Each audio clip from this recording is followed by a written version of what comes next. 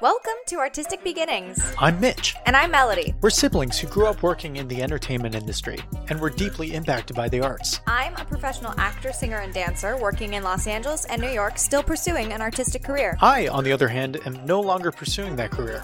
I went on to become a researcher, though I'm still involved in the creative industry. Artistic Beginnings is all about the winding artistic paths that creatives follow in their lives. We share these inspirational stories with you so that you can learn and grow as a creative. So, let's get into it.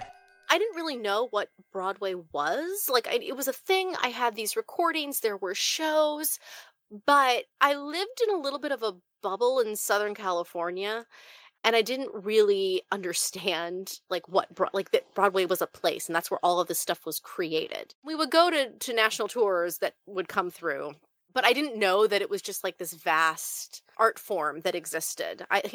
There was Les Mis and Andrew Lloyd Webber, and that in my world was like most of what existed. I was like 11 or 12, and we went to see Les Mis. The tour was in town, and my memory of this and where this falls in the show might be incorrect. So, feel free to it's a memory. Me. It's memory though. So, Yeah, we are not Les Mis buffs over here. Yeah. So I went to the bathroom at intermission, as we all do.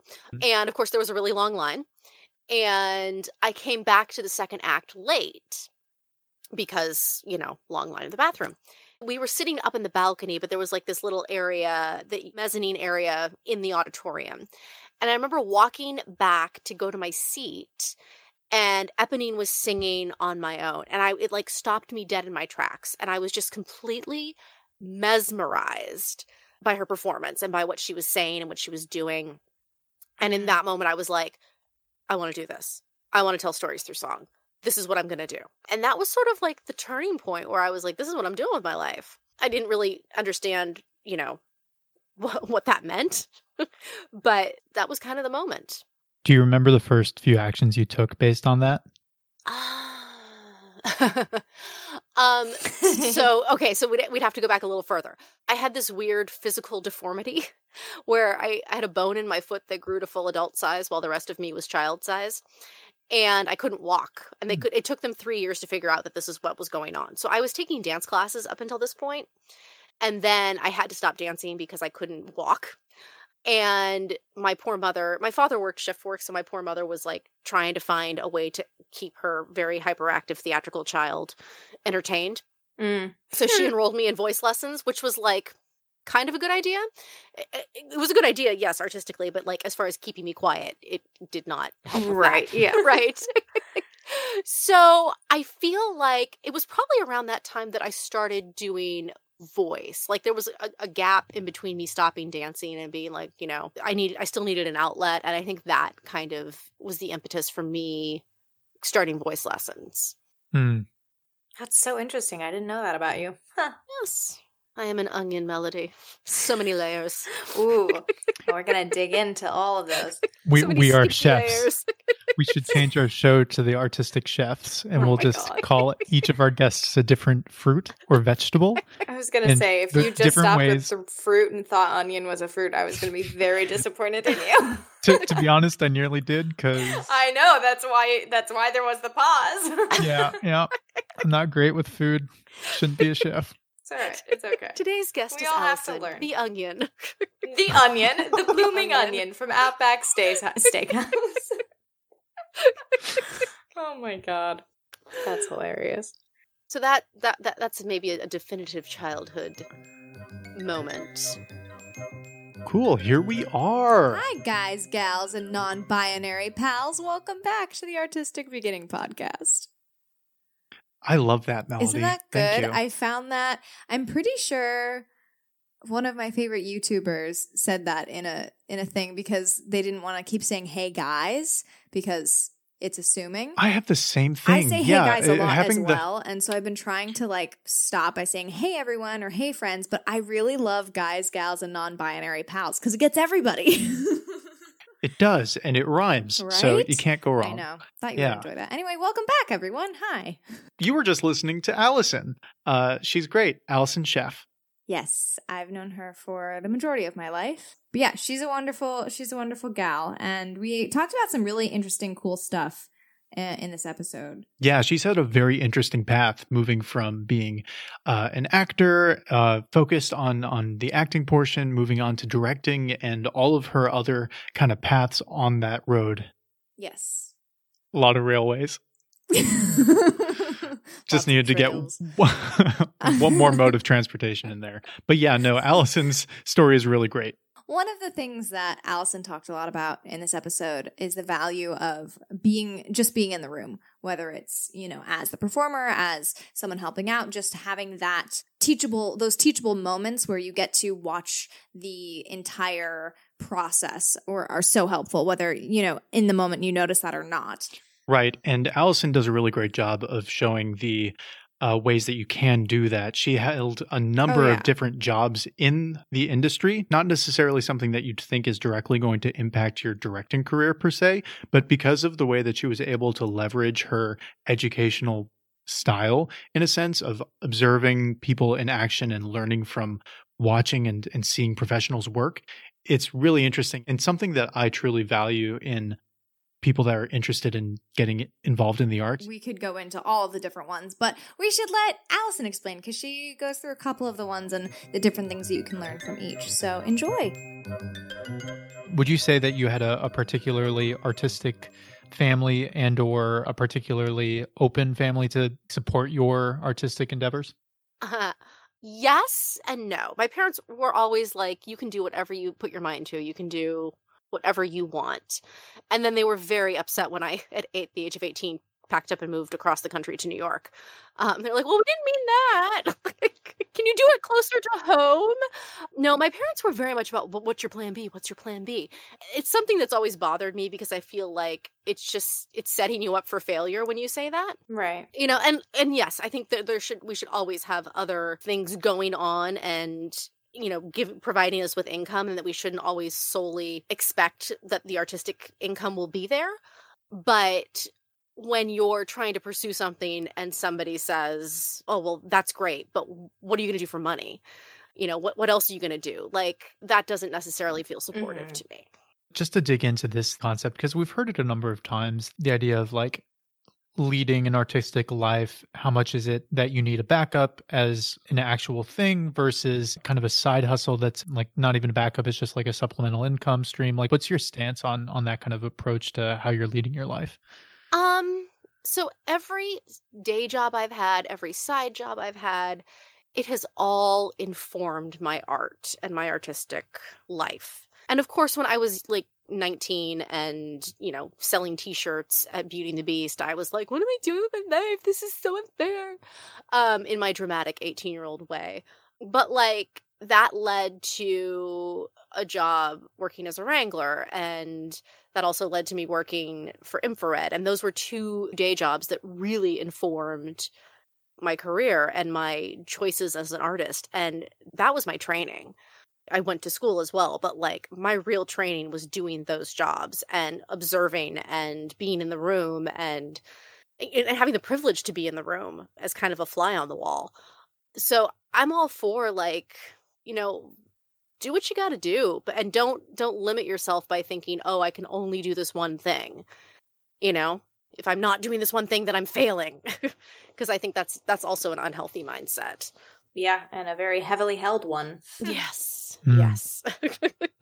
Unfortunately, yeah, it's very much the mindset of if you're not doing the one thing that you plan to do, then you're a failure, which, with the arts is very hard to to do, Right.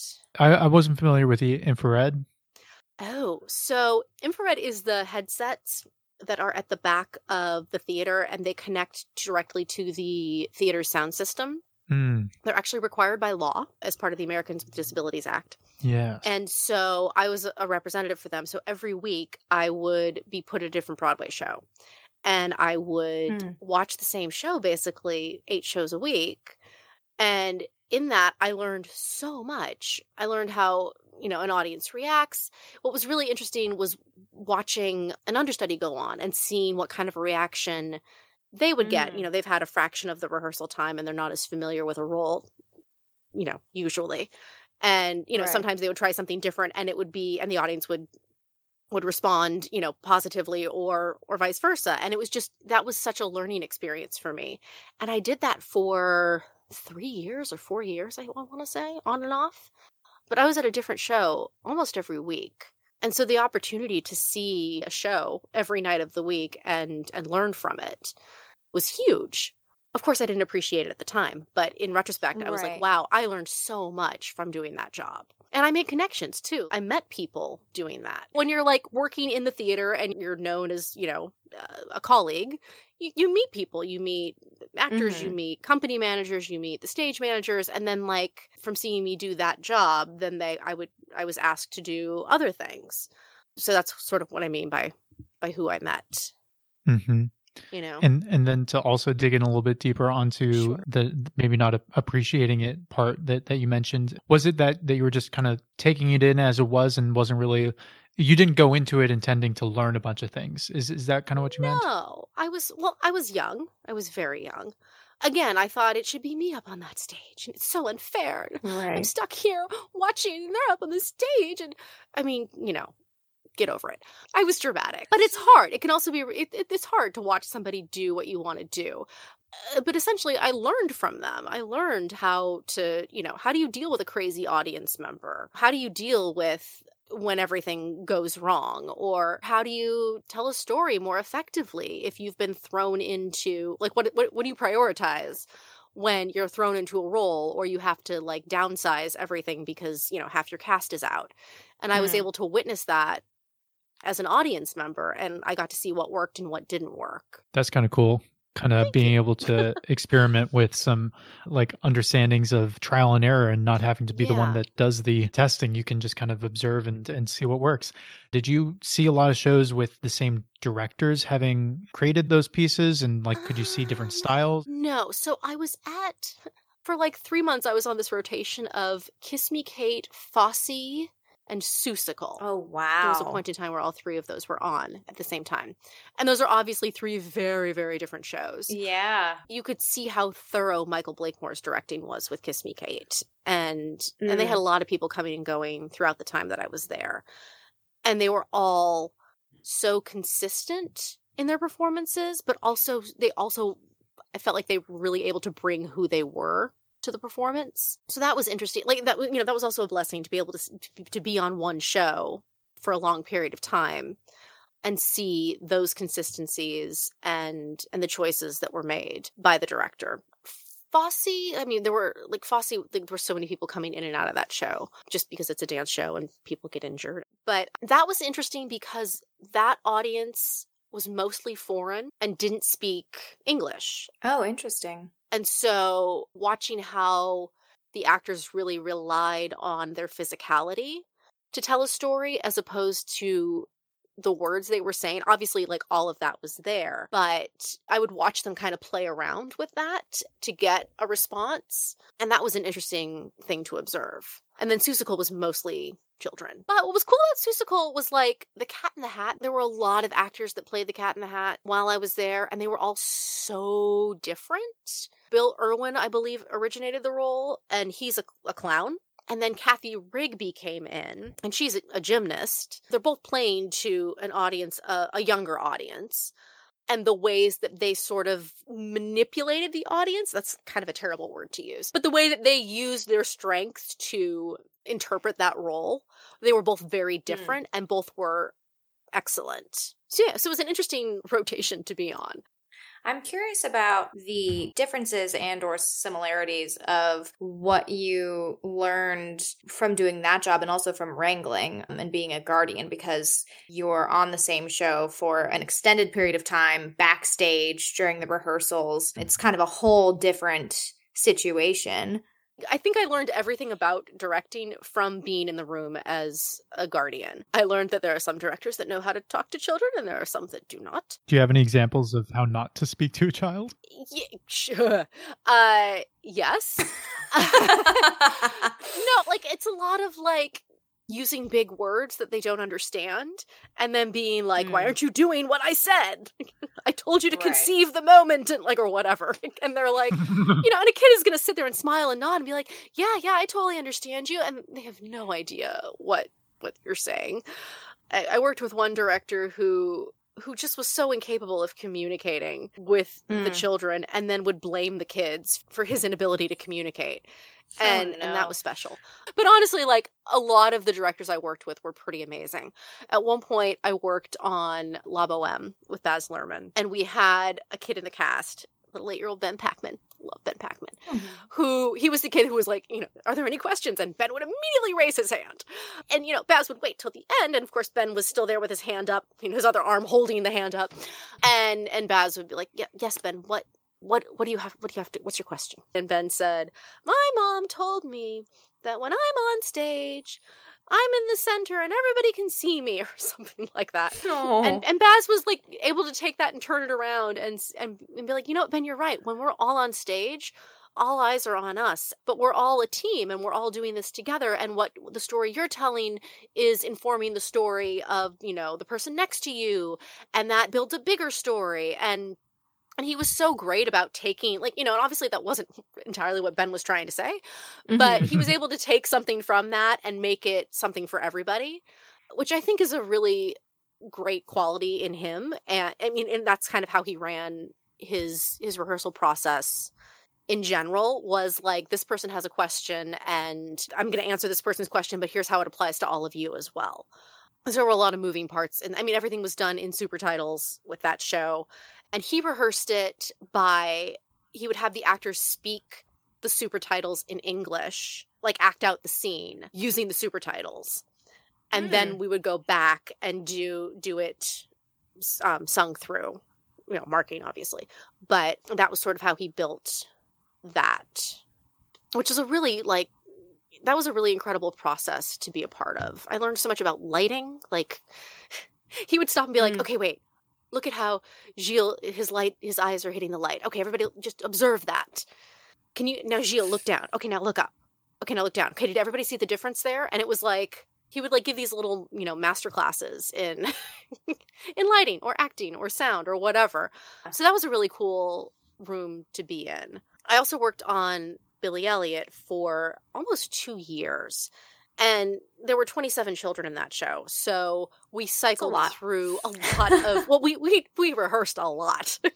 Yes. Because children grow, as they should. So it was so interesting to watch Julian, Stephen Daldry's assistant, work with the kids and the resident directors too. I learned a lot from B.T. McNichol and Mark Schneider, because there's no one size fits all acting technique. In general, we know that. But especially when you're working with kids, it's so hard to find what resonates with them. You've got the kid whose parents coach them within an inch of their life, and they're very rehearsed and they sound very schmackty. And then you've got the kid who's mature beyond their years, and you can kind of talk to them like an adult, and you find, what works for that other kid is clearly not going to work for this kid. And we had a lot of dancers who didn't necessarily have a background in acting, but they knew how to express themselves physically. And so it was figuring out how to, that communication, how to communicate with that person. So that was just fascinating to watch. And I learned that was my master class in directing, was being a guardian on Billy Elliot and getting to learn from all of the directors and the actors as well in that room. Do you remember when you realized that you wanted to start heavily pursuing a directing career? Yes. So this is going to sound so arrogant. I can't wait. But my ex-husband was an actor, and he did a lot of regional theater, and I would go to watch him perform in a lot of these shows. And the choices that were made by the director, I was, all the various directors, and not all of them were bad, but there were a lot of I was just like, why did they do that? There was one production, she was in a production of Into the Woods. The witch had her big, last midnight, number, Mm-hmm. but she was singing like upstage behind a tree. I was like, why did the director put her there? That makes no sense. And then her dress caught on fire. Oh, no. I'm guessing they had her up there because that was the only place they could do the pyrotechnic effect. But like, Right. but it's like you have to weigh your options there. Like, what's serving the story better? The fact that she can, go up in flames at the end of the song, or that she should be front and center singing that song. You know what I mean? Like, it was Right. It was a lot of Yes. those moments where I was like, okay, I would have done that differently, and here's why. And I just found myself saying that so much that I was like, I should be doing this. I could do this. Mm-hmm. And I just started asking around, and, I asked to assist people that I knew, and I had some very gracious people who were super generous with their time and let me assist them and let me pick their brains afterwards and be like, okay, so why did you make that choice? And here's what I would have done. Why did you do this? So it's it was a lot of asking questions. And then I was a performer for most of my 20s. And part of my also wanting to transition was like, I just wasn't feeling the performer thing. I was also working at Billy Elliot at the time, and I was working backstage 8 shows a week. And I just find doing that routine of 8 shows a week can be a little mind numbing. I loved being anytime I was working a rehearsal, I loved it because I was in the room. I was creating. And then I found anytime I was backstage, I was like, oh, this is so boring. But I was still performing. And I'm like, I don't want to do 8 shows a week as a performer. I want to, be involved in the creative process. That was what excited me. So, and, just a bunch of other things. I moved out to LA, and I was 29 and a size 4. But in LA world, I was an overweight senior citizen. Oh, that's so true. We all are. Aren't we all? we all are an overweight senior citizen. Oh, retweet.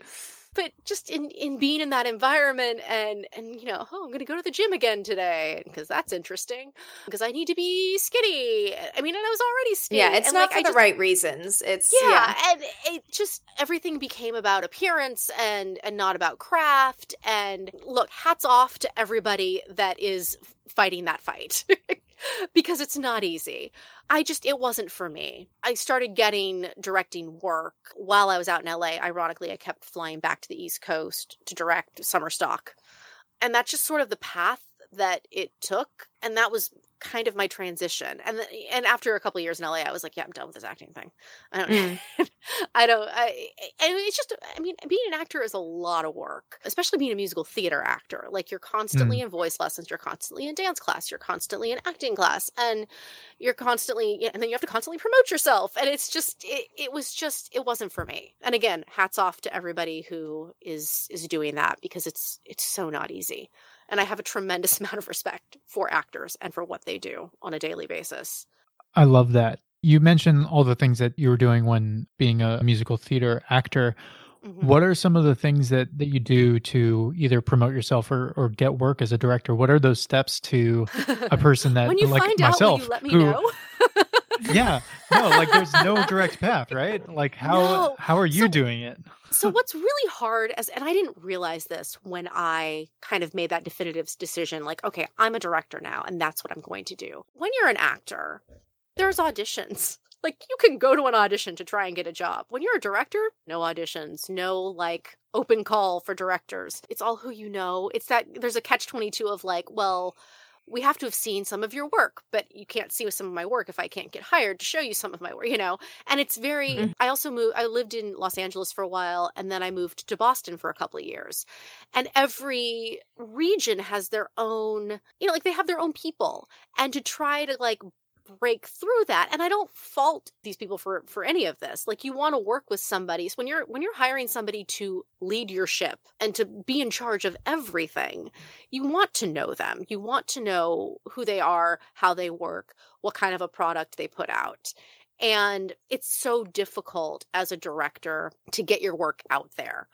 Every directing job I've gotten is because I've been referred by somebody else I've worked for. I have tried the blind submissions. I have tried the fellowship app. I've done all of that, and that's just never worked for me. But every job I have gotten is because somebody else has vouched for me and recommended me for the job. Do you feel like there's any way to change that? Are there other ways that you could get to that path? I don't know. I wish that there was something in play. Like, I wish that being an assistant director was a thing regionally. It's obviously a thing on Broadway, but it doesn't really exist outside of that. And I think, to get people to know who you are and to get to know your work, I think assisting is a great way to do that. And regional theaters just don't hire assistant. They can't afford to pay them, first of all. If they do have an assistant, I find that it's usually like a LORT theater that's attached to a university and it's a grad student who's assisting. And that's great. Right, That's a great, if that's a thing, great. I wish that it was something that was a more common practice across the board, because I think that would be a great way to network and to really to learn as a director from other directors, but also just to get people to know who you are. But I don't have any solutions. I wish that there were easier ways. Like, I wish that I could have a mentor that I could just call and be like, hey, I'm directing this show and this issue came up. And I do have people that I can go to with those kinds of questions. But, I wish that there was maybe a more formal arrangement of that, either through the union or through, I don't know, the business in general. But yeah, I wish something like that existed. In some ways, it's nice how insular the arts community is, but sometimes it can be very exclusive and not in a good way. It's hard to break in, and especially in what you were saying about being in smaller communities, it's wonderful that they have the same people that work all the time and they have that core center, but it would be great to give somebody else a chance too, because you have no idea what they could bring to the table. Right. But I also understand on the producing side, like, how much risk is associated with that. Oh, 100%. In all capacities. Like, why risk possibly something? Yeah. I just wish there was a better system. Yeah. Or some system, for that matter, where... I was just about to say, I was like, there's a system? Some system that would facilitate that better. Yeah. Yeah. You should create one. I don't know how that would happen, but why not? Do it. I have been very vocal with the SDC, and they've been great. They have listened to everything I've had to say, and I'm like, I'm sorry, I hope I don't sound like I'm complaining, because I'm not. I'm so frustrated. And they've been great about trying to figure out how, like, we hear you, we hear the same thing from other directors. We're trying to figure out how we can facilitate making this a better process and experience for everybody. But it's just so hard. And I don't think, I didn't go to school for directing, but the directors I do know that went to school, I think, find it even more challenging, because they're being let out into the world and they don't have any resources. They have the people they went to school with that will, vouch for them and hire them for things. But as far as providing them with a network in the business, I haven't seen that yet. Hey everyone, just wanted to pop in here before we get to our final questions and give you guys a little bit of information about what Allison is doing now, and a little bit about how to reach her. So Allison's Instagram is at Miss Sheff, MSSHEFF, and her website is www.AllisonSheff.com. Very easy ways to reach her. Yeah, she's also got a great podcast that's starting up called Anxiety and the Artist. Mm-hmm. We were super excited when we were talking with her in this episode, actually a little while ago. She was just starting up with it, and there are a few episodes out, so be sure to go check her podcast out. Yeah. All right. Let's jump into our final questions. Starting off with the first question. What is the hardest thing about pursuing the arts? Tenacity, I think. Having to constantly hustle and finding that balance of being a human being, but also putting yourself out there. All right, Allison. Yeah, all right, gosh. This is my favorite question. Very serious. Yeah. It's a very serious question. Or it can be very lighthearted, however you want to take it. Yeah, you go, you get the okay. I'm going to cut out that blabbling that I was just doing. I have no idea what the hell that was. Please keep it in. Please keep it. You do it. Do it. What you quotes want. Got it. It's okay. All right. So, what keeps you up at night? How am I going to pay the bills? Fair. Yeah, no, really, that really does keep me up. Truth. Is there anything that kind of like you either tell yourself when you think of that, and then you're like, that either gets you back on track. I usually have to remind myself that it's 3:00 in the morning and there's nothing that can be done about it right in this moment, and to calm the fuck down. That's very valid. And, usually, like, because it's the middle of the night and you're sleep deprived, you're not thinking reasonably. Mm-hmm. And worry starts to creep in. And then when you wake up, you're like, why was I worrying about that? That was stupid. So it's just reminding yourself to calm down and to breathe. And and then you breathe. And then eventually you fall back asleep. Then you breathe, then you go back to sleep. And you don't look at the clock. The key is to not look at the clock, because if you look at the clock, you're screwed. Well, if I fall asleep now, I'll wake up, I'll have 3 hours of sleep. If I fall asleep now, I'll have 2 hours and 45 minutes of sleep. If I fall asleep now, that's just the that math. Yeah. Right?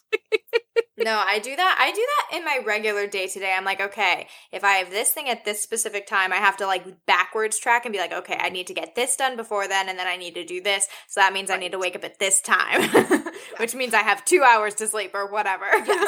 Yes. Well, and I purposely don't have a clock in my bedroom for that reason. Oh, interesting. No clock in my bedroom. No alarm clock. We all have phones. And I don't have to like pick it up and look at it. Like, whereas, all you have to do is open your eyes and see those bright red numbers glaring at you, and you're like, yes.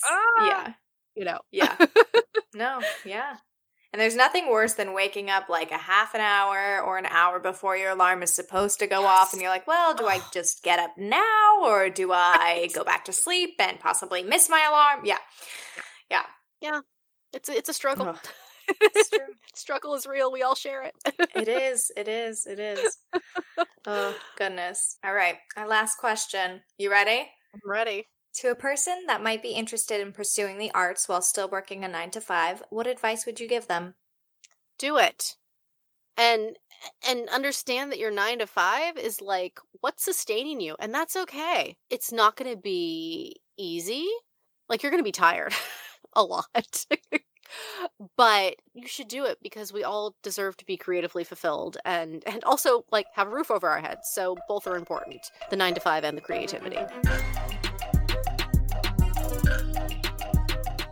Hey, thanks for listening. For more information about the podcast, visit our website, www.artisticpodcast.com. If you liked the episode, do us a favor and share it with a friend. It's the best way to help people find our podcast and will help support the show. For updates on new episodes and content, you can follow us at The Artistic Pod on Instagram and Facebook. Thanks again for listening, and we'll catch you next week. See ya!